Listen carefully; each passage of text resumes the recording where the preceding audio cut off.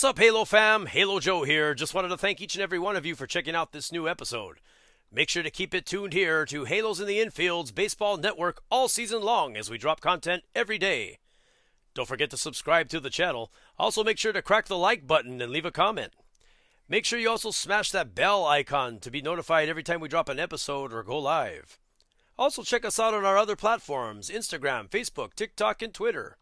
We can also be found on Apple Pod, Podbean, iHeartRadio, and Spotify. Don't forget to leave that 5-star review.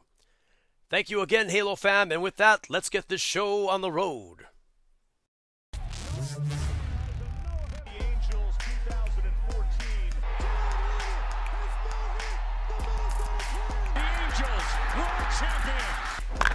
Oh, and first pitch crushing!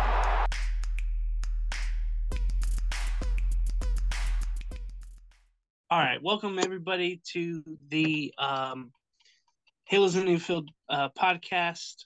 Of course, I'm here for Courtney and Todd, giving them the days off like Mike Trout and Anthony Rendon get. Oh God. Just the way things are, you know, it's like I try to explain to Todd and everybody else, like my family or whatever, old people, they're like, this is just everybody gets a day off sometime. It's like, no, they have to play every damn game. But you know, I'm happy to be here with you, Fernando, and how are you this evening? Doing all right. It's Mother's Day. Obviously, my mom's still back in California, so unfortunately, just kind of another Sunday for me. So I went to the batting cages. Luckily, there was nobody there because, you know, Mother's Day. But yeah, got a good workout in, got a good sweat in. Didn't get to do too much because it was raining. How's the weather out in Cali? In the 619, I guess 760 where you are. 760, yeah. It's perfect. It's overcast. It's like 62. It's great workout weather. The Angels, of course, tonight were on the or today, this morning, excuse me, was on the Peacock app. Yeah. And you know, I don't have the Peacock app, so I listened to it while working out, came home, ate, worked out again, you know, balled out. That was pretty cool. I had a really good day today. James having some two-a-days, huh? There you go. I feel good. Good. Good, man. I'm gonna go right to sleep though. I'm gonna go right to sleep. You know, Fernando, I almost called you a Lone Star Halo, but that's fine. That works. I gotta find tickets somewhere. Okay. Some people want to go down to a Padre game, and the next week for Country Weekend, you know, I gotta be there for Country Weekend, of course, and then the next weekend you gotta be rocking your cowboy boots, huh? I don't have any. And then it's Beach Weekend as well the next weekend. I gotta get my bucket hat on the 26th for the Angel game. So I'm wondering, where would I get tickets, Fernando? You tell me. Well, here's a silly question, James. Do you like hidden fees? No, sir. You don't like hidden fees. Well, I got the spot for you. 714 tickets, 714 tickets, 714 tickets. You can call today and go tonight. And I'm as positive as Magic Johnson that you're going to have a great experience. Yeah, 714 tickets. Definitely check that out, guys. No hidden fees like the other guys. Use the code HITI. That's HITI for 10% off at checkout.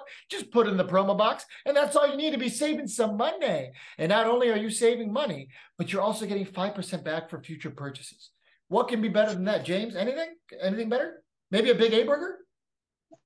Man, we got to get Kathy's cookies. I got to get my fat ass out there and get some cookies. Get in that big line for the cookies as well. In the upcoming. Tell you what, on the 28th, you and I, when we're all there together, we'll go get some Kathy's cookies. Yeah, with a Cookie Monster. No limit, man. I'm gonna get a bucket for myself. Actually, funny story before we get into the baseball talk. So during COVID, like beginning of COVID, very very early. You know, when restaurants were still shut down, Kathy's Cookies, obviously a trailer, you know, they drive around. So they were stationed in Corona, and I was living in Corona Hills at the time. And they had this little drive up where you pull up, you order what you're going to get, and they bring you your cookies. I ordered the bucket, which I'm sure you've had the bucket before. What is that? Probably like 30 cookies? I've never had it, so I don't know. You've never had Kathy's Cookies, period, or you've never had the bucket? Never, ever. Ah, okay, yeah, we're gonna change that for sure. Well, anyway, they give you like a white bucket. I'd say there's roughly about 30 cookies in there, and I ate about 20 of those cookies in one sitting. Ooh. James, I was up all night puking, not because the Ooh. cookies were bad, but because I mean, anytime you eat 20 cookies, I had no self control. This was the beginning of the pandemic. We were locked in our houses. I had nothing else to do. It's amazing that every time I come on a show, it ends up being the Food Network. Anyway, let's get to Oh, what it's because was. of your chair segments, man. You're over here reviewing all kinds of yummy food all the time, and not yummy food at the same time. And look out for that on YouTube. Check out the chair with James. Small little promotion. Let's get into the series that was here on the weekend with the Guardians hosting the Angels. Tyler Anderson took the mound against Logan Allen, the former Padre farmhand. The Angels ended up winning 5-4. Tyler Anderson going 6 innings, 6 hits. He did give up 3 earned runs, 3 walks, and 1 strikeout. It could have been, way worse, and has been for Tyler Anderson. Matt Moore came in, did okay, and Estevez was able to get his 9th save. One theme in this series was Josh Naylor hitting a home run, and he hit one off of Moore in the 8th inning of this game. It was again 5-4 victory, but it was good to see the Angels, have some magic in the 9th inning, scoring 2 off of the best closer stat wise in the league when you think about it. Emmanuel Clase, he's really good, but the Angels were able to get after Absolutely. him. So, what did you think about that first game of this series with Cleveland? So I don't know if you got to watch the post game show that night. I don't know. Some days you do, some days you can't because of work. Oh But yes, I did. I caught it okay, yeah. I caught the replay of it. Oh, at the very end, yeah, you're right. You jumped in, right? Yeah. Yeah, because I was watching the entire post game. So Todd got grilled, as did I, because I called in, and we were just getting hammered, really the entire network, because we took the stance of, hey, this was a win, great, but it wasn't a clean win. Now, at the end of the day, all that matters is the W. They all look the same in the win column. They're all beautiful, but that doesn't change the fact that there's such thing as ugly wins. That doesn't change the fact that it's possible to win the game, but not take the momentum out of it. Cleveland played the better game. And if you think that I'm wrong, you are mistaken. I don't even think the Angels stole this game. I think Cleveland gave it away. Emmanuel Clase, as you said, is one of baseball's best closers. That 105-mile-an-hour cutter is nasty. That is the last pitch on earth I want to be in a batter's box and face. 105 cutter coming in at your hands if you're like a righty or a lefty. Guy's crazy. But yeah, the fact of the matter is it was a good game by the bullpen. Matt Moore did a pretty decent job. I understand he did give up the home run. He left one hanging against Naylor, and Naylor is a great hitter. I know he struggled, and I'm sure we'll talk about that throughout the rest of the series. But you probably watched Naylor play in San Diego during his short time there. This kid's always had potential. He had potential with the Padres, and now he's showing what he's capable of in terms of being a power hitter with Cleveland. And man, oh man, he murdered us. Let me ask you, James, do you think Josh Naylor is officially an Angels killer after this series? Can we? We'll have to see what he does, for the home series. Let's just say that. And because it has to be consistent, it has to be all the time. It has to be like Napoli. It's got to be like Matt Olson, Matt Chapman, Mark Canna. It's got to be like it's got to be consistently. But he does get knocked some points because he doesn't play in the division. Because it always seems like a division of opponent owns the Angels, but he does. He really does when you think about it. You mentioned more about Naylor real quick. I remember watching him a couple of years in the Lake Elsinore Storm system, up there in the Padre single A affiliate. And I would always ask my friend, I was like, dude, I heard his name, and he's all over all of the programs, of Lake Elsinore Storm. And I noticed I went a couple years in a row, and I noticed, why is he still here? He had some setbacks or whatnot, and then he found his way finally to the major leagues. As Phil Nevin mentioned, he is a adrenaline junkie. I think we'll get to that later, but it seems like he personifies that. You know, he's the Mr. Animal from like Sesame. I think it's Sesame Street, where he's just crazy all the time, yelling. The He gets fired up. Muppets. The Muppets is what you're thinking about. Excuse me. All my childhood innocence is gone, so I don't remember anything really about all that. So James is becoming too much of an adult. His inner child is left. He needs to go back to Disneyland or something. Dark as this shirt. That's right. Oh so, no! Yeah, it's this dark. But man, I'm always worried about him in the pitching to him, and you saw this was the issue here. Now, really, I'm shocked by Matt Moore. I know some fans are skeptical of getting him because, you know, he's 33. He's maybe at the back of end of his career. He's had, you know what, 1 or 2 Tommy John surgeries, many setbacks, many teams he's been on. But it's great to see. I don't think we expected this from Matt Moore. What's your opinion on Matt Moore? Almost exactly what you said. I mean, I wasn't super thrilled that we signed him for the price that we did. Well, I think he's in the $8 million ballpark, so it's not incredibly high. You know, he's a 33-year-old guy. He's been around the league. He made his debut in 2011, so he's obviously been there, done that. And the thing that I do like about him is that he's done a little bit of everything. He was a starter, and now he's a reliever. And he really seems to have come into his own ever since last year, going to Texas, becoming a reliever. He had a 1.95 ERA. And currently, he's at a 1.35 ERA through 20 innings. He only pitched 74 innings last year with Texas. So the only thing that I'm a little concerned about is that he is already at 20 innings pitched. You know, he's on pace to, you know, greatly surpass 74 innings. Eventually, there will have to be some kind of stop because he is getting, you know, a little older. 33 is at least the age where your fastball is not quite there. Now, the good news for him is that he has great breaking stuff. Stuff. And as of right now, it's worked.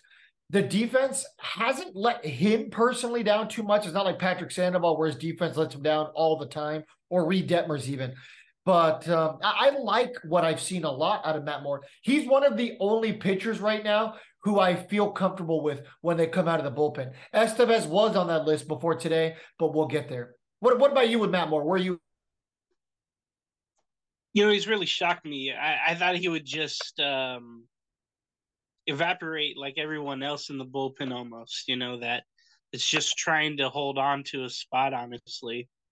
But seeing his numbers, and it showed in the Cardinals series where, you know, we needed someone to step up in those 7th or 8th innings, and he really did. So, like you mentioned, his knuckle curveball is really good. I really like seeing that. It's really amazing. And I just hope for more for him going forward. Let's you have anything more on Friday's win? One thing is, so yeah, the Angels win 5-4. They got more hits than the Guardians did. They did not get a single home run, which, you know, in today's baseball is impressive if you get a win without a single home run. And both teams left 11 runners left on base. I think the biggest difference here is the fact that the Guardians got 2 errors. But, yeah. That's what I have on that game. Next game, and this one was just demoralizing, let's just say. It started off to say the least. Yeah. There's going to be a lot of things I say that's going to be, well, duh. Let's start off in the first inning, as we should. Mickey Moniak led off with a home run on his birthday, 25 years old, happy belated, and he homered to right field, which shows you he has a lot of potential. He's definitely a project. You know, Philadelphia gave up on him, but you know, and he did so well coming out of spring training. If you remember, I think they just went with Brett Phillips because they wanted experience, they wanted speed coming off the bench, and that's why Moniak didn't get the start on the team coming out of there. Renfroe had maybe they also knew that Moniak wasn't going to be good at distributing the Komodo hat, and they're like, "Well, this is going to be Brett Phillips' job." That's your boy. That's we make sure we let you know how the exchanging of the hat goes. Yes. Shohei Ohtani doubled. Everything looked good. It was 2-0. Rendon had a scoring fly ball to make it 3-0. You know, everything looked really good. Then the bottom of six came up. Rosario, which I think he had the first two games he had 3 hits each. So he had a single there. Rengifo made it 4-2. And you thought, okay, we're good. Neto even homered to make it 6-2. And you thought, man, we're good. We're good. Neto hit his second home run, and then, oh boy, here came the problems. Ramirez had a single to make it 6-3. Josh Bell had a single to make it 6-4. So you thought, okay, what's going on? Let's bring in Tepera. Yikes. Josh Naylor homered a 3-run shot, make it 7-6. And then just to add some salt to the wound, Andres Jimenez hit a 3-run or a solo shot to make it 8-6. And that was basically ball game. And I mentioned it in the post-game show with Todd. I was like, I am so done with Tepera. And I think that showed that game. So he got the loss. Morgan got the win. Stefan got the save.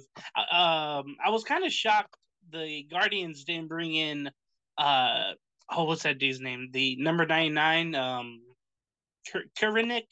I forgot his name, but or how to say it. But usually he's one guy that you can bring in and he could do well. But what are your thoughts on the blowing game by the Angels on Saturday? So this game I didn't get to watch live. I watched the highlights. The Wi-Fi was out of my house. So I was like, well, I'm going to go to the Frisco Rough Riders game, the AA team for the Rangers, because I hadn't gone out there. So I was following along on my phone.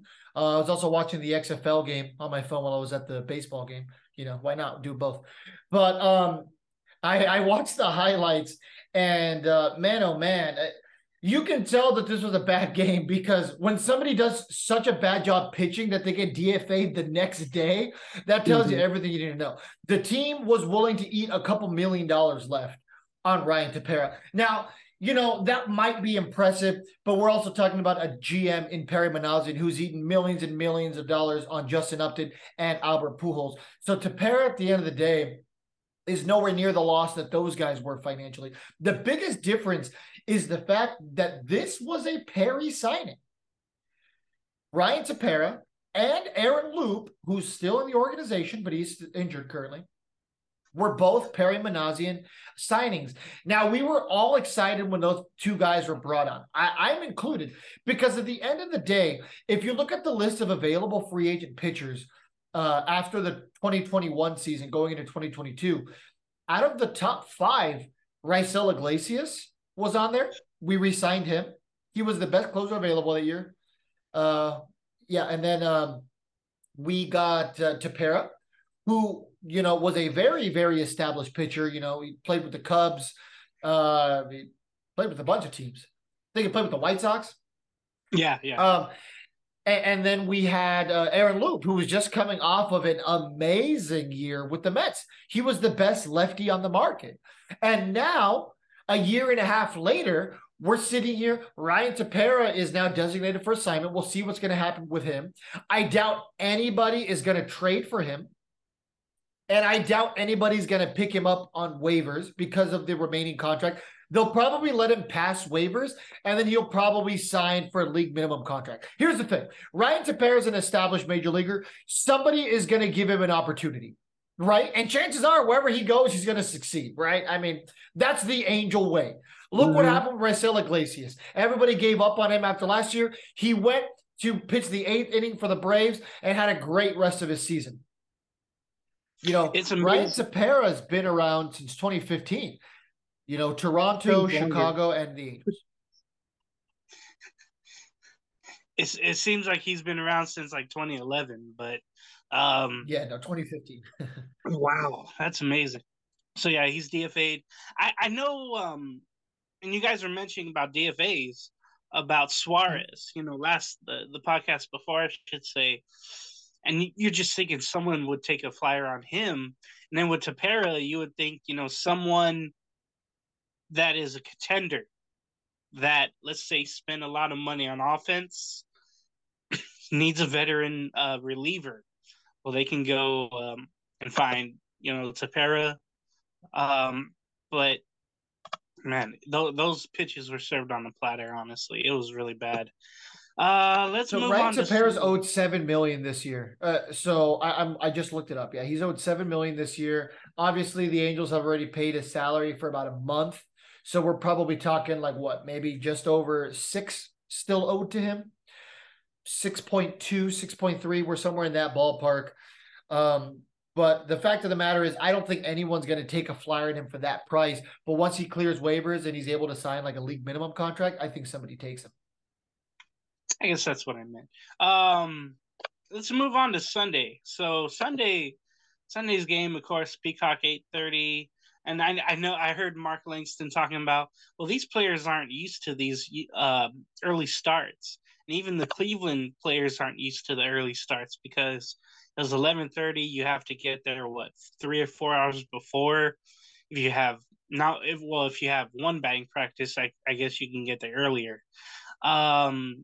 But really, this wasn't a game of a lot of scoring. There was a fielding error that made Cleveland go up 1-0 in the bottom of the second. In the top of the eighth, there was a force out, but a run scored to make it 1-1. And then guess who? Josh Naylor hit his sixth home run of the season for himself in right field. 2-run shot to make it 4-1. Ohtani did single in Neto to make it 4-2. And then Taylor Ward reached on a fielder's choice out. Moniak scored. Shohei went to third on that. And then was this game? He was tagged out there where he shouldn't have been going, honestly. It's one of those mistakes that base runners make. But I see it a lot now, Fernando. I watch, MLB.TV. I watch a fair amount of games. And I just noticed more players are taking that chance when the ball's hit to the left side. And they wait and then they go. And the first baseman, after catching the out, will throw the runner out. And it's just like these fundamental things that the Angels really don't do well. Like, they lead the league in errors, I believe. So the defense isn't there. The offense really isn't there.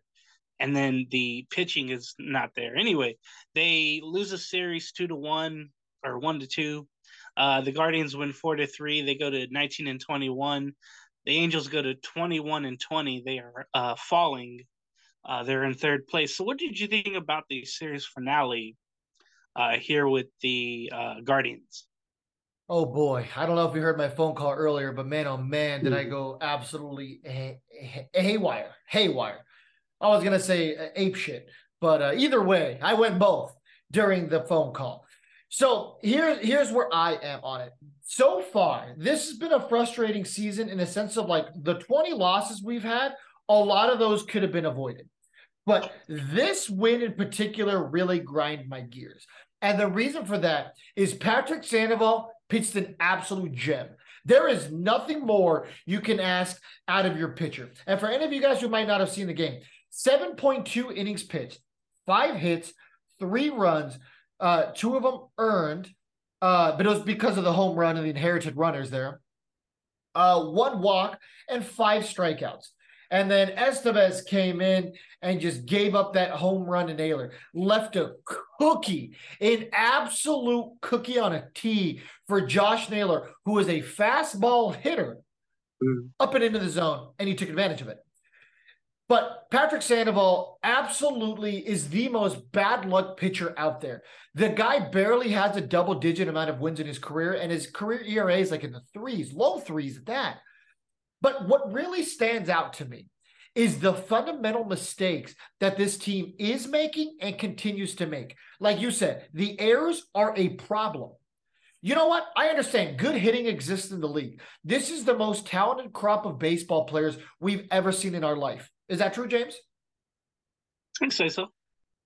Yeah, because we know so much more about the human body now, athletic abilities. Obviously, these players are able to take care of their bodies on and off the field a lot more than ever before. So naturally, these guys are gifted. So I understand good hitting exists on every team. It doesn't matter if you're the Marlins, the Pirates, the Guardians, all the way to the top teams, all the way down to the bottom teams, everything else in the middle.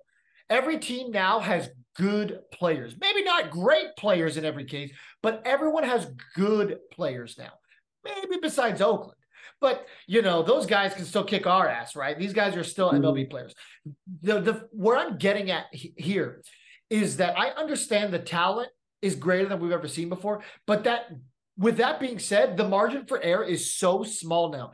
You can't be making little fundamental mistakes. And in this game, what really comes out was the base running. Brandon Drury getting tagged out by lazily not going back to first base is unacceptable. 0%. If that's me, if I'm calling the shots, you're benched. It's over. What are you doing? You know what? I understand it probably slipped his mind, and I understand mistakes can be made. But in a loss like today, that's a critical base runner. That's basic fundamentals. We're taught at Little League, and I'm sure you played Little League. If you're running through first base, you curl towards the dugout, right? You don't curl out towards the field. The second you take a single step towards second base, or really in any direction left of the chalk line, you are considered an active runner going to second base. You need to get back to first immediately or run to second. No ifs, ands, or buts. And he lazily walked over to first base, got tagged out by the catcher of all people. The catcher. Unacceptable. Not okay under any circumstance. The other thing, like you alluded to. You know what that reminds me of, Fernando? Last year, remember Taylor Ward and his gaffe with being tagged out by Maldonado? I was so pissed after that play. I was like, no, these assholes ain't even. They're not even focused. Like they're just, I'm gonna try to catch the ball, two-way starting over here, and then he gets tagged out. Oh my God, I want to go off. But and then Theis had an issue late. I think it was in the 8th inning, I want to say, where he didn't go halfway on the fly ball down the right field line. I remember Joe Adele had a thing like that when Phil Nevin took over. He gave him a little talking to in the dugout about being halfway between second and third. He was stuck at second waiting for a fly ball to either drop or be caught. And it reminded me of the Matt Theis situation today, where, again, he wasn't halfway, and then he was thrown out at second. So these little things, and you mentioned the errors, and then you mentioned the players. I want to get your thought on this. Yes, they are faster, they are stronger, they have the plethora of great, technology and all the rest and recuperation, all that stuff. Is it a concentration thing with these errors? Is it Rendon just being too lackadaisical with his throwing errors? What do you think it is why the Angels have all these errors this season? I think it's a combination of things. I think the team isn't exactly taking their fundamentals as seriously as they could. And for anybody who's going to get mad at me for saying that, prove me wrong. It shows. Like you said, Shohei Ohtani getting thrown out, going to third base because he didn't wait before the throw was made, before he decided to run. That's just bad base running. Shohei Ohtani's better than that. This guy's one of the most talented players in the league, and the guy's fast enough that the second that ball comes out of his hand, then you run a third base, you're probably safe by a mile. But the fact is he was a dead duck out there. The errors also something else that's not acceptable. I mean, Locked On Angels always jokes, I want to see the bill of your hat. I want you to go all the way down, head down, look it into your glove, and then make the throw. It's just these small fundamental mistakes that we all learned in Little League just aren't being followed through. If we didn't go back to the days where the outfielders catch the ball with two hands, then great. That. Steve Finley. There you go. I always remember that. I always learned that. I was like, I'm going to be Steve Finley every time. And boom, I was teaching little Walter that when I was hanging out with Todd. I was like, "Yo, catch the ball like this, don't let it fall out, and be ready to throw and all that." So I'm the baseball player who catches it with one hand. That's me. Oh. Probably why I so never, out of my 3 major league tryouts, I never made it. I wish I could have got anything that far. So the advice out there for little leaguers: keep your head down the whole game. I'm kidding. So yeah, the Angels lose 2 out of 3 there. The reverse Rally Chris special. The depressed Rally Chris special. Yeah, we haven't heard from him. We haven't I think we got to him. I said, to No, be it's a realist Lakers or season, whatever. James. Oh, It's God. Lakers season. He cares about the Lakers right now. You know where to get your tickets for the conference finals, right? We're SeatGeek. Rally Chris. SeatGeek, if you wanna pay a bunch of fees, You don't or want you can go to 714 Tickets and get the best price out there with no hidden fees, and you can use the code HIDDY at checkout, save 10% and get 5% back for future purchases. I wish I could say it that fast. Okay, so quickly, I guess we could preview the 4-game series with the Baltimore Orioles. The Orioles, I believe they took 2 out of 3 from Pittsburgh. They did lose today 4-0. They did get shut out. I did watch that series or that game today, because I felt like that had more importance. I have to do my due diligence and watch the Orioles. 3 games, 3:35, and then the Thursday game is a morning game. I should be on the post or pregame for that. But the first game on May the 15th. The Orioles, by the way, they're second place in the East, 26-14. Ohtani is going for the Angels. He's 4-1 with a 2.74 ERA. And then Grayson Rodriguez was called up this year for the Orioles. He is 2-0 with a 5.08 ERA. I always say this a lot in the pregame show, but whenever someone is young coming up, you want to get to him right away and frustrate him and fluster him. But, not seeing the pitcher stuff for, never seeing his stuff, that can be hard. But now, and this goes back to what Todd always says about the tablets and whatnot. Like, hopefully they're watching film on Rodriguez. Hopefully they're seeing what he can do. Ohtani has been better, for a while there. He was walking a lot of people and giving up runs. But how do you think Ohtani will fare for that Monday game? Well, Ohtani struggled, I believe, his last time in Baltimore last season. His last couple starts haven't been as dominant as when the season first started. So this is going to be a test for him. This Orioles team is a lot better than people anticipated. I think a lot of people thought that they'd be competing for a playoff spot. And I understand we're only in May, so obviously I use that term loosely. But last year, they almost made it to the playoffs, and they weren't supposed to be even close to that. They're supposed to be one of the worst teams in baseball, and they surprised the world. And now they continue to stay hot. Grayson Rodriguez is one of the league's top prospects. Mm-hmm. Now that doesn't mean too much. I mean, we see what happened with Joe Adell. He was a top 5 prospect. I think it was like number 7. He was pretty high up there, highly regarded. And, Joe Adell just hasn't been able to put it together. Is Grayson Rodriguez going to be that guy? There's no way to know, but he's getting his shot right now. And, anytime you get one of these young guys, like you said, you don't exactly know what to expect. You can get the guy who has a 5.08 ERA going into the game, or this guy can throw a no-hitter. That's the thing with young pitchers. Look at Reed Detmers. We caught him on a good day. He got a no-hitter.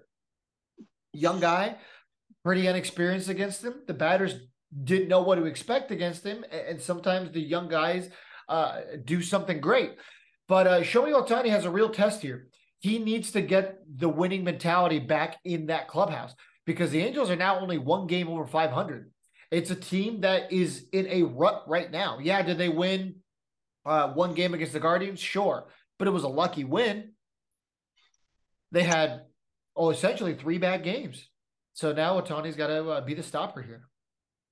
Okay, so the second game of that 4-game series, the Angels will throw out Chase Silseth. He's in place, of course, of Jose Suarez, who is out with the arm issue or elbow issue, whatever it may have been. Silseth with a 3.24 ERA and some long relief stints, let's just say. Orioles are throwing out Dean Kremer. I had to look him up. He's 4-1 this year, 4.97 ERA. He started 8 games. He was drafted in 2016 by LA. They go to UNLV. He's been there since 2020 with the Orioles, let's say. I'm hoping Silseth. I remember his first start ever last year. It was in Oakland, and he fared so well. I think most of that, though, was because Oakland didn't have a lot of talent. Let's just say that. Quickly, before I go to how you think Silseth will do, Orioles, I really love their team. And I sound weird, but wearing, this shirt and all this stuff around me. But, dude, the way they get on base, the way they get over and in, I just love that. You get speed at the top of the lineup with Cedric Mullins, who just hit for a cycle, by the way. So that shows you how he's been as of late. Jorge Mateo at the bottom of the lineup is really good. You throw in Mountcastle, Rochman. They have all these great young players up and coming. And then Anthony Santander. Yeah, I keep getting that name wrong. I think he's the most underrated player in the league. I really do. And maybe his stats will back me up on that. Santander. I keep getting that name wrong. But, dude, I think he's the most underrated player. I really enjoy watching him hit, except when it's against the Angels, of course. But I really think he's awesome. And the whole lineup, when you think about it, they just have a good core of people. So how do you think Silseth will fare?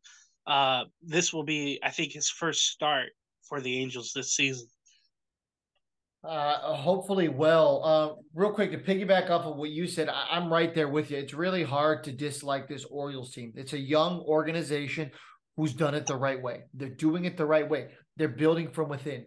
We've said so many times on this network, this is such a different era of baseball. The best way to be successful for a sustained period of time nowadays is to build a winner from within.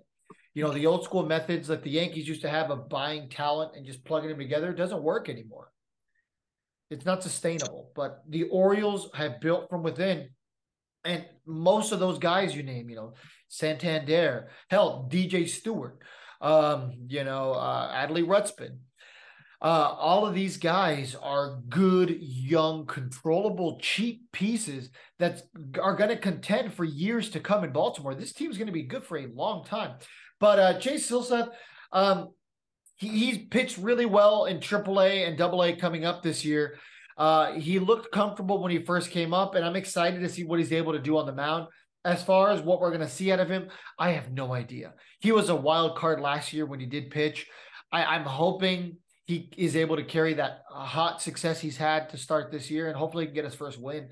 But Dean Kremer is 4-1, so obviously he's not exactly a pushover either, regardless of what the ERA says.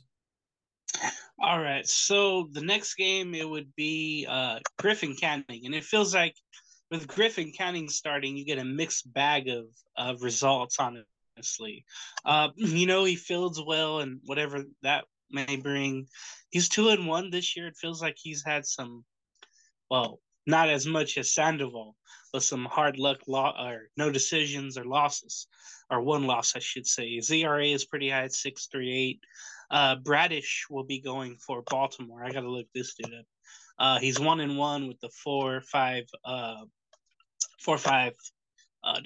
6 ERA. He started 6 games. He's not really a strikeout pitcher. The Angels had him 2018. They drafted him in the 4th round. So maybe he has a little motivation going against the team that drafted him. I can always see that happening. But was Griffin he part Canning, of the Jose Iglesias trade? That could be a possibility because that would make sense. I'm looking up while you talk. Because the other guy was part of the Machado trade. I see. Griffin Canning, again, 6 star coming in. We're hoping, he can do better things. We know he's not going to be what we thought he was going to be a long time ago, having all those setbacks and whatever the case was. his last start against Houston, he did get the loss. He did give up 5 runs. That's against a very tough lineup. Yeah, that was on that day game. The ball flies out. But how do you think Griffin Canning will fare, and how do you think he's done so far this season? And real quick before I answer that, Kyle Bradish was part of the Dylan Bundy trade. Wow. But yeah, so Griffin Canning has given up 13 earned runs in his last 3 starts combined between Oakland, St. Louis, and Houston. Like you said, Houston, good team. St. Louis, 5 runs, not so much. Oakland, 3 runs, not horrible. He went 5 innings. You would have liked to see him maybe go 1 more. But I don't know, man. Like you said, Griffin Canning is a mixed bag. You don't know what we're going to get out of him. I don't know. I'm not excited to see how that game goes. That's one I'm not confident about at the moment. I'll be honest with you, none of the games, maybe the Ohtani game, I feel confident about. And then the 4th and final game, it will be on MLB Network at 9:30 a.m. So all you early risers out here at 9:30, and if you have an off day or something or unemployed, you'll be able to watch at work too. Tyler Anderson is going for the Angels, 1-0 record, 5.26 ERA. Tyler Anderson, this year it seems like, he got the 1 start in Oakland, and then ever since then, he hasn't fared well. He had maybe 1 good start between that, but his walks are an issue, giving up the home runs, especially at home. And maybe it's the lineups he's faced, but Tyler Anderson, he's got to do so much better. And then for the Orioles, they're throwing out Tyler Wells. They have a bunch of young players, so this will be a learning experience for all of us, let's just say. He did go to Cal State San Bernardino. I don't know the mascot, but he's 3-1 this year, a 2.68 ERA. This will be his 8th game started, 7th or 7th game, 8th game start, 8th overall game. He's striking out a couple of people here, 39. Excuse me. His last start was against the Pirates on Saturday. He got the win, so he went 7 innings, 1 hit, 2 walks, and 8 strikeouts. So he'll be tough to hit on, I would think. So I know you guys mentioned it in the last podcast, but about Tyler Anderson, we're hoping that he doesn't. Well, he's already become sort of a bust in a way, and I know we're only in May, but he hasn't shown that stuff that, hey, it was validated that that the Angels signed him for a 3-year deal, and he was supposed to be one of those pillar starters along with Sandoval, along with Ohtani, but it just hasn't come Detmers. through. And Detmers too. Yeah, he hasn't really been good as of late. He had some flashes, and then he's really struggled. But looking at the last start for Tyler Anderson in Cleveland on Friday, he went 6 innings, gave up 6 hits, but 3 runs and the 3 walks. So it's always a mixed bag with him as well. But only got 1 strikeout too. So maybe that's the lineup. What do you think Tyler Anderson needs to do to be better, honestly? Well, for starters, let me just say San Bernardino is the Coyotes. So for anybody who's screaming in their car like, James, it's the Coyotes. James, it's the Coyotes. Yeah. And I think their mascot's named Cody the Coyote. Anyway, but Tyler Anderson, we need to see some consistency out of him. Now, the good thing about signing Tyler Anderson, yeah, it's a 3-year deal. As of right now, that seems like a lifetime contract with the way he's pitching. Seems like a burden. But the good news is we got him for $13.3 million. Not that that's cheap. That's expensive. But look at what the other pitchers signed for this offseason. I don't need Tyler Anderson to be a guy who has a 1-point-something ERA or even a 2-point-something ERA. 5.26 is a little too high for the amount you're getting paid, for the amount of experience you have. He needs to be somewhere in the low 4s. Give me about 150 to 175 innings pitched by the end of the year. If you can get me to that point, okay. Get me 8 to 12 wins. And that's me being generous. For some guy getting paid $13.3 million, we should be talking double digits. But if I can get 8 to 12 wins out of him, I'm going to be happy. But Tyler Anderson needs to figure it out. Unfortunately, he's going to have to figure it out during a day game in a small ballpark. I understand they expanded left field, so it's a little bigger.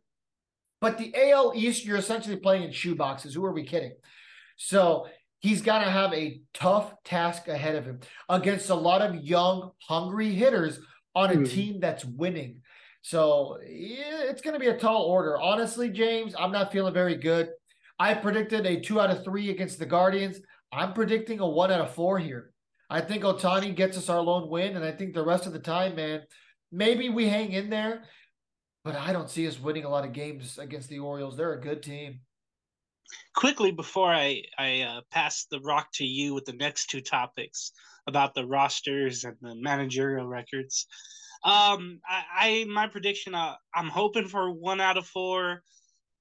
Something tells me Don't say a sweep, James. Don't say a sweep, James. Just like last season, I think it's going to be a clean sweep by the Baltimore Orioles. I might be the only person on this network that sees the negative all the time. No, Courtney does. That too, yeah, sure. But I can't see them winning. I'm hoping Otani's, starts well enough and then he helps himself.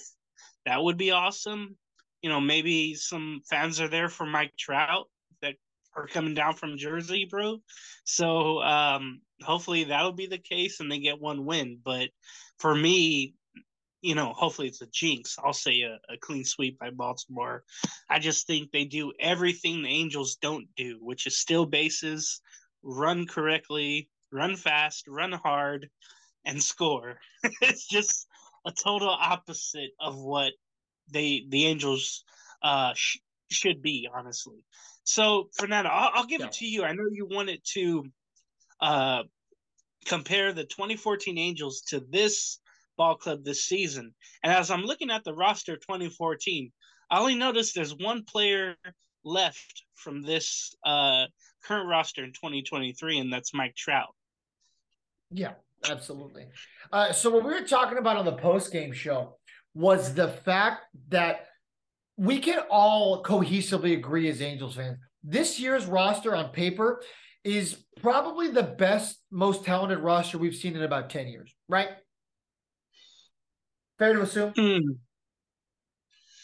Yeah. I mean, I like that 2015 roster, and I felt like they had a chance to get there. But, yeah, I mean, excuse me, the moves that Perry made, it felt like, okay, we got a starter. We got maybe a closer with Estevez. We got Renfroe via trade and Urshela the same thing. And then, made some other signings that may fare well. So the hope is there, at least, that maybe you have a complete roster of, some veteran players mixed in with some young players, as you call up Neto, and what he can do and what he's shown so far with his defense and his batting. But yeah, maybe I'll say that. Maybe I'll agree with you on that. So, let's real quick go through the 2014 roster. And I mean, let's be honest, the bulk of our roster this year is better than most of these guys. So Chris Iannetta at catcher, I'm taking a healthy Logan OhiOOHHH right now over Chris Iannetta. I loved Chris Iannetta. Big Chris Iannetta guy. But Logan OhiOOHHH, a young, healthy Logan OhiOOHHH, I'm still taking over Chris Iannetta. First base, I'll take the 2014 Albert Pujols over what we have at first base right now. Maybe when Walsh comes back, if he comes back healthy. Well, who do we have at first base right now? Gio Urshela, actually. That's a tough one. Gio Urshela is one of our hottest hitters right now. But remember, 2014 Albert Pujols hit 272. And he had an on-base percentage of 324. And the next year he was an all-star, the only time an all-star is an Angel. Yeah, which is crazy. So, yeah, I mean, either way, 2014 Albert Pujols and I think Gio Urshela crossed each other out. Either way, you can't go wrong. But Howie Kendrick at second base, he had a good year. Eric Ibar at shortstop. I liked Eric Ibar, but I'm still taking Zach Neto right now over an Eric Ibar who at that age was, approaching his 36? Something like that. He was getting up there in his 30s. So I'm taking a young Zach Neto over Eric Ibar. I think Zach Neto has a lot of potential. David Freese over at third base. I love David Freese. He gave us a game one lead against the Royals in the 2014 playoffs. Unfortunately, they couldn't hold on to it. I think Chris Iannetta also hit a home run in game one. I was there. Josh Hamilton. That was one of the only decent years we got out of him. We batted, 263. So, hooray. Mike Trout, obviously Mike Trout's still Mike Trout. Cole Calhoun in right field, that was one of his best years, batted 272. And CJ Cron. The starting lineup, not bad in 2014. The biggest issue was the bench. Colin Cowgill. I'm sure a lot of Angels fans completely forgot that guy ever existed. Hank Conger, he was always a disappointment when he was drafted. Raul Ibanez came over. Efrain Navarro, he was one of my favorite players, but he wasn't very good. Grant Green, the guy who was drafted before Mike Trout. John McDonald, I make fun of him on the post-game show today. He batted a solid 171 through 91 plate appearances. So he was the Komodo hat guy. He was the Brett Phillips on that team. That was his role. He was just there for the vibes. Mm-hmm. Who could ever forget J.B. Shuck? Of course, Brennan Bosch, Ian Stewart, Gordon Beckham. I remember Gordon Beckham. He hung around for a little while. And then the starting rotation was kind of the biggest reason why the Angels had the success they did. You had Garrett Richards, who established himself that year as a solid a solid pitcher. That year in 2015 were his best career years. The rest of them, he was hurt the bulk of the time. Tyler Skaggs, rest in peace. C.J. Wilson had an average year. Matt Shoemaker was obviously a Rookie of the Year candidate.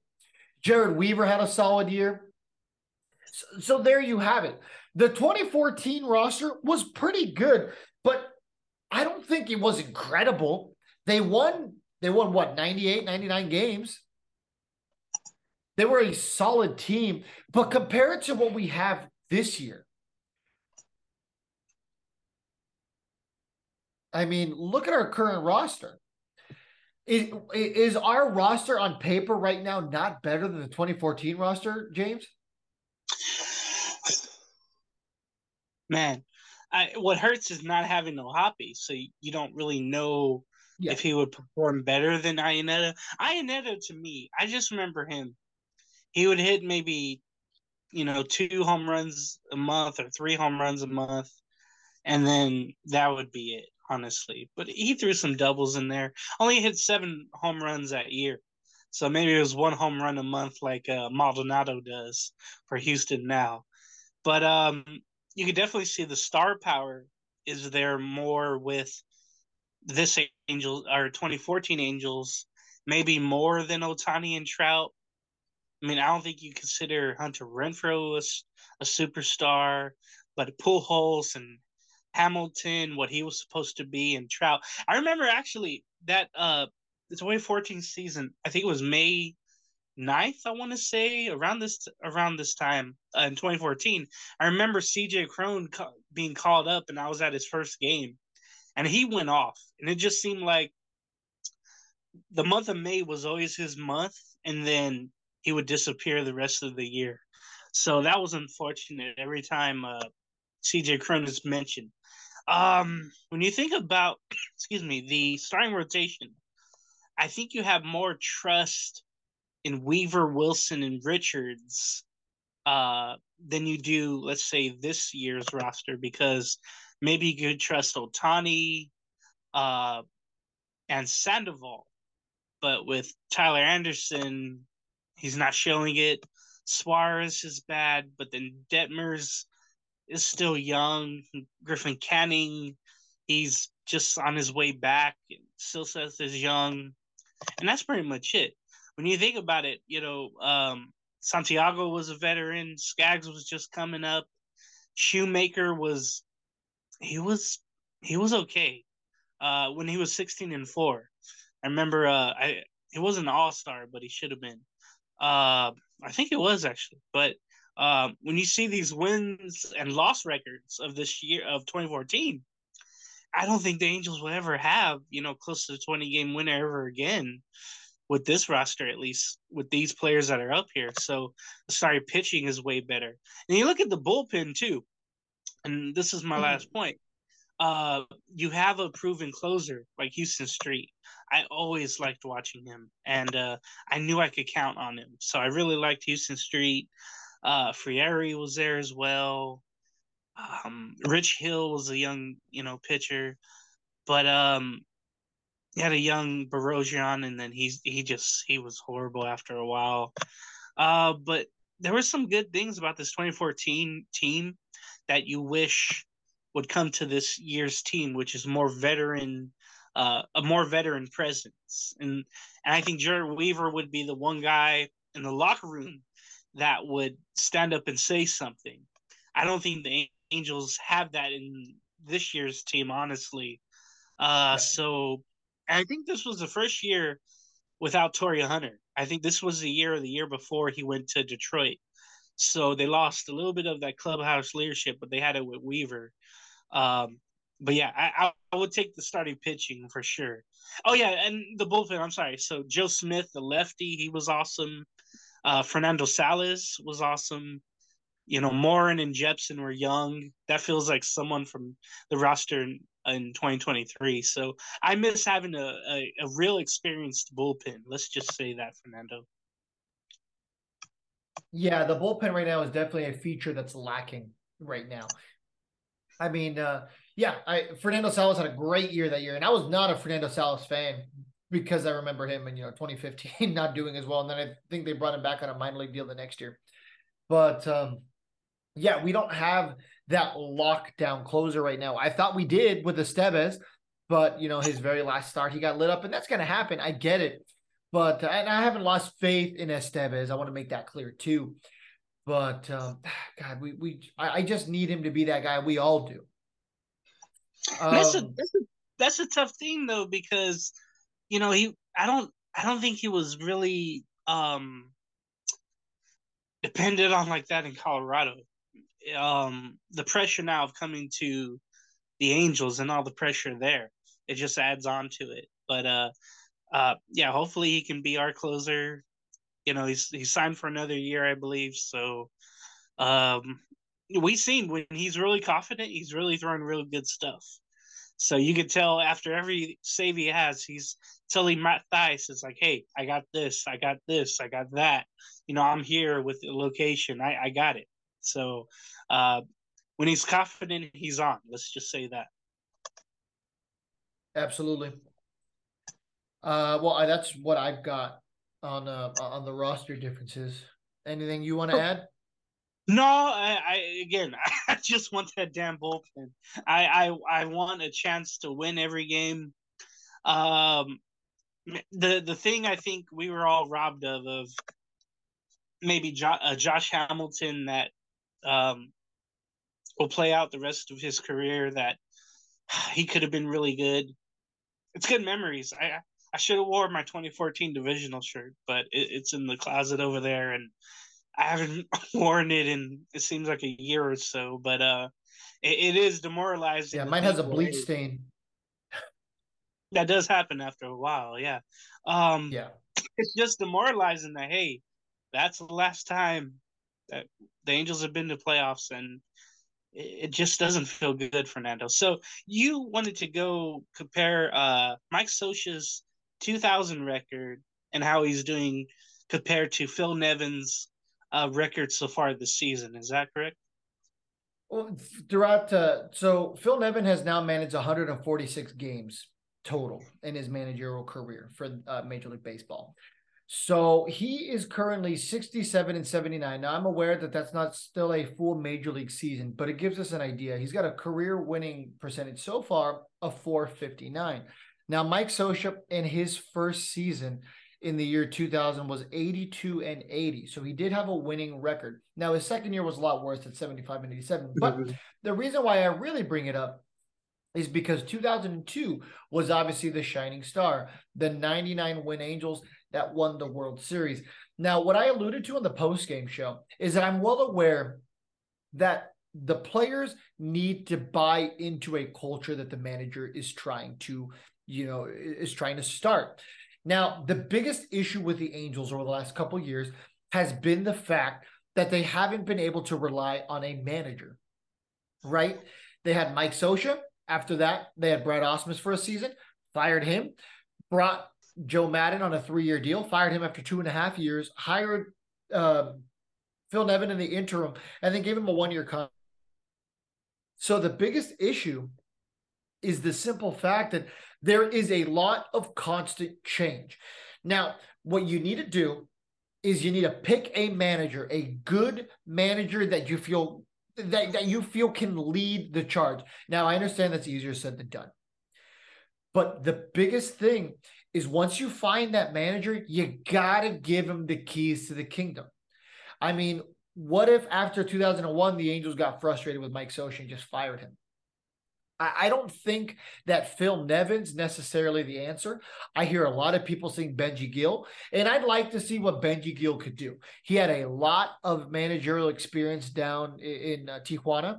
He managed the World Baseball Classic Mexico team pretty well, and that was a team that wasn't supposed to be very competitive, by the way. You know, they had a solid roster, but, I mean, they almost took down, Japan, right?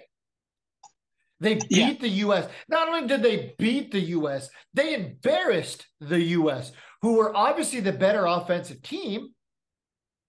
So I'm not saying that that's the reason why Benji Gill should get hired, but Benji Gill should certainly get a look at the end of this season. The way we're playing right now with the mistakes that have been made, I don't see Phil Nevin coming back. Yeah, am I counting my chickens before they hatch? Sure. I'm not exactly saying I'm calling for Phil Nevin's head right now. He's not going to get fired before the All-Star break. Let's be honest.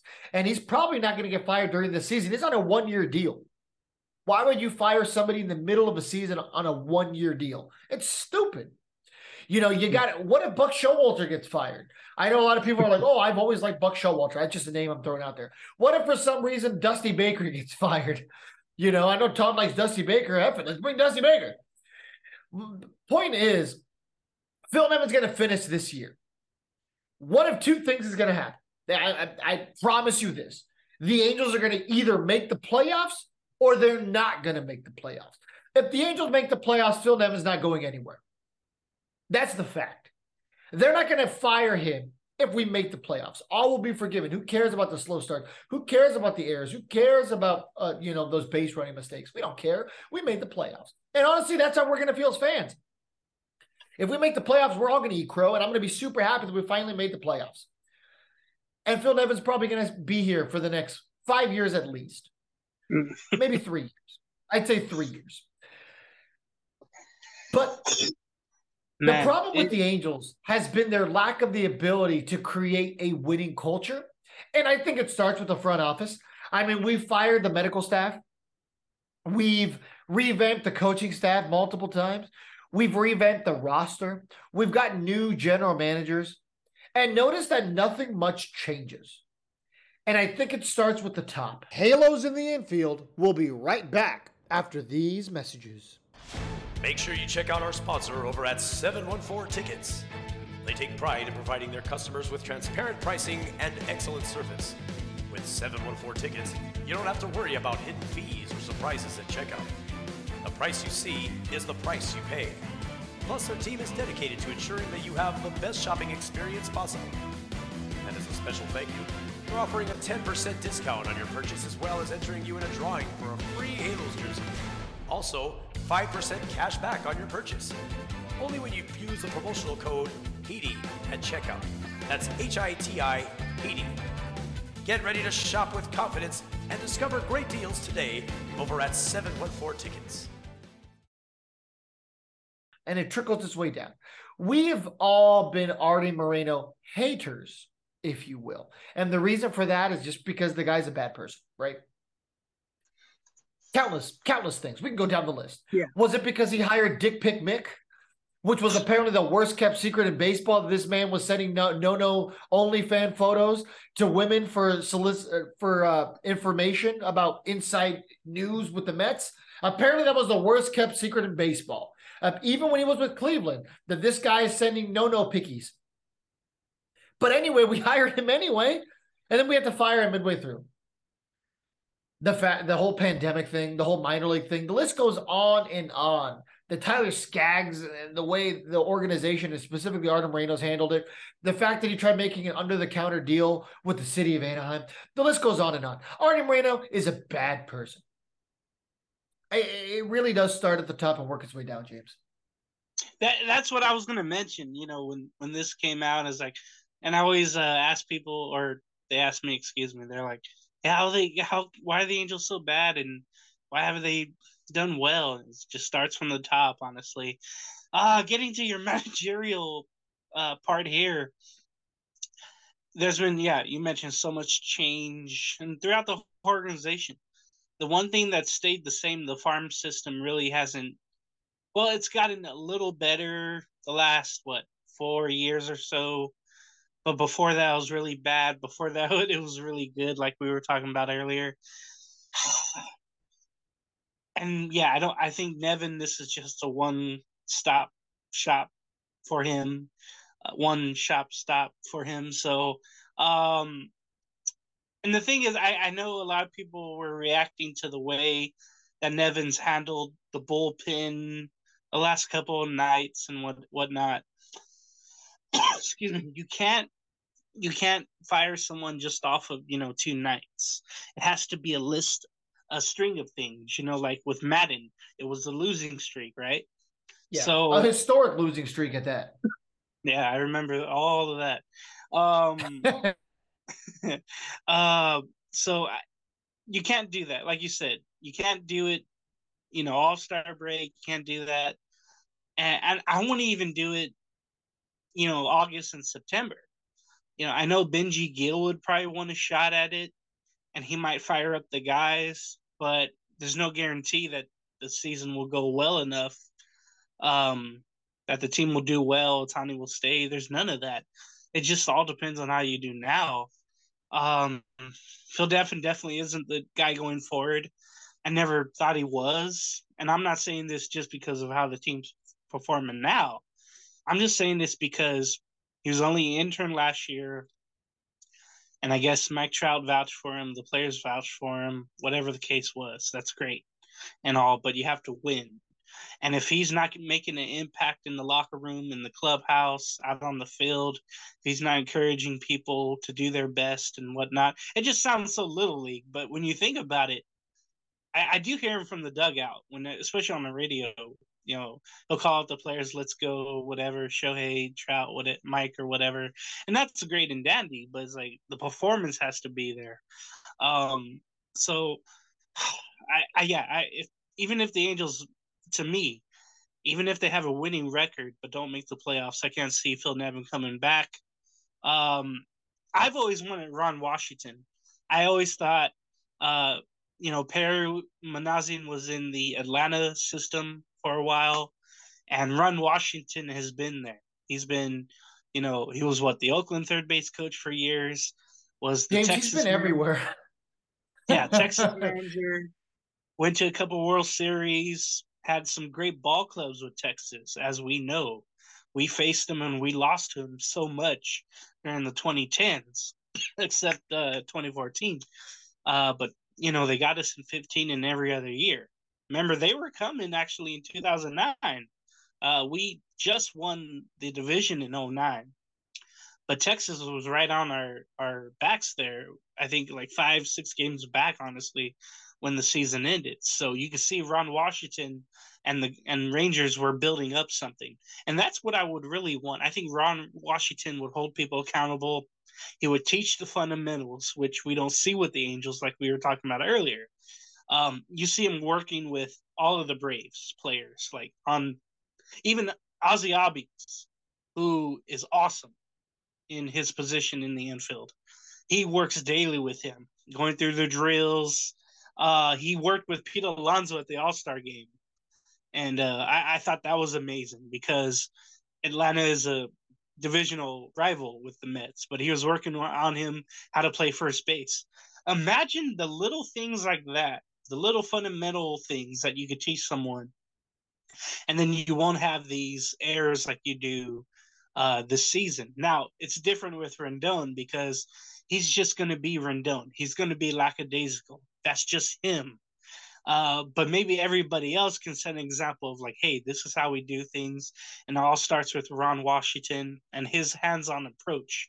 So I mentioned it last year when Madden was fired. I said, cool, have Nevin just for last season, the rest of last season, and then get someone new for 2023. And they didn't.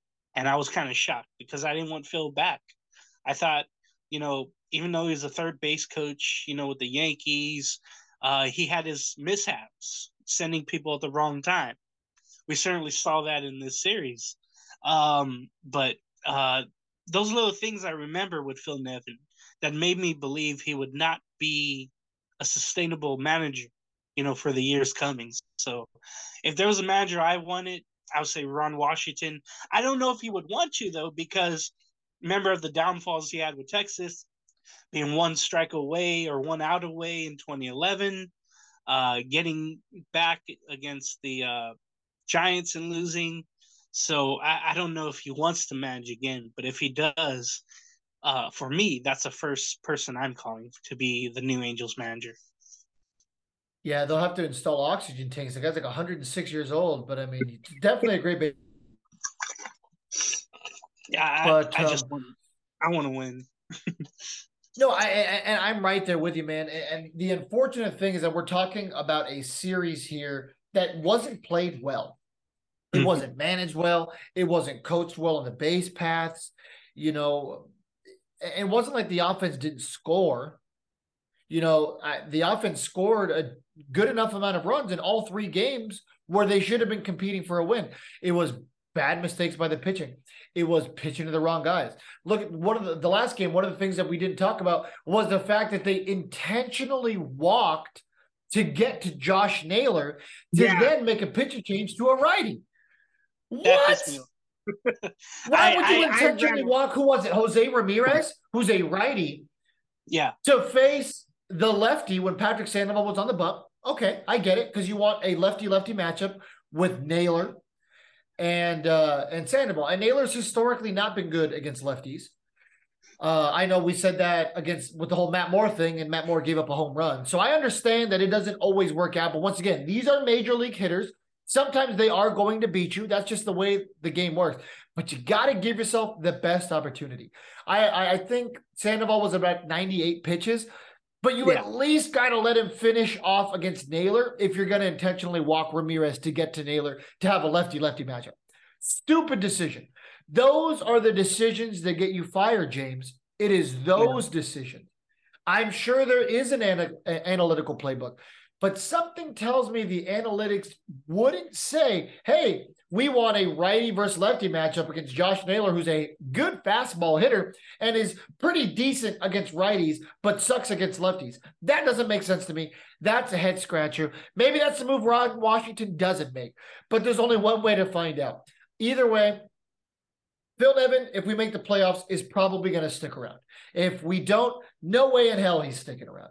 So this is one that we can probably talk all about, and we'll probably continue to talk all about it, but that's what I've got to say.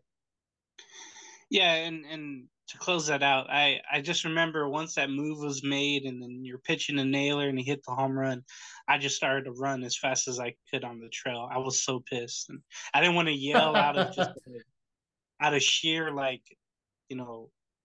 awkwardness, but I did it with my legs. I was so pissed because I'm like, dude, Naylor's killed you Friday night. He's a power force, and now you're pitching to him in that way. It's just awful. But man, hopefully, yeah, I'm not gonna be a honk. Man, I said hopefully, man, maybe we get 2 out of 4, but it's not. Show me your honks, James. Show me your honk. I don't have one. Yeah, hopefully we get 1 out of 4, but like I said, a sweep. So again, everybody go 714 tickets for all the ticket needs, concerts. I gotta go see Beyonce and Madonna and whomever else. James loves Madonna and Beyonce. Hey, I used it for WWE tickets, so that's right, you did. You had a great view of everything too, from what I saw. Yeah, great. I was only like 80 feet away from the ring, so it was pretty good.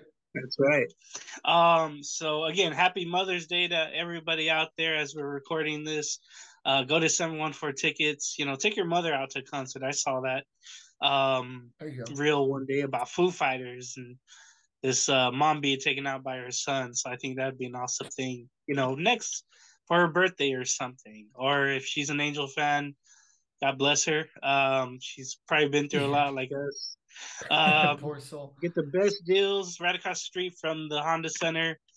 No gimmicks, no surprises, no stuff at the checkout. Put in that code HEDY for 10% off. And do we want to shout out our new sponsor, the Noble L Works, the brewery right across the street from the on Catella, I should say, right off Catella. I can't wait to try some of their stuff and possibly do some food reviews. So shout out to our new sponsor, Noble L Works, and we'll have some heady nights there, pregame shows, giveaways, whatever the case may be. I'm excited for the future for this channel, and I intend to stick here for a while. James, do you want to try the Cinnamon Toast Crunch IPA with me? Yes, At I Noble was House? going to mention that, but I was like, I don't want to mention it. But yeah, Cinnamon Roast Crunch. Okay. That's going to be awesome.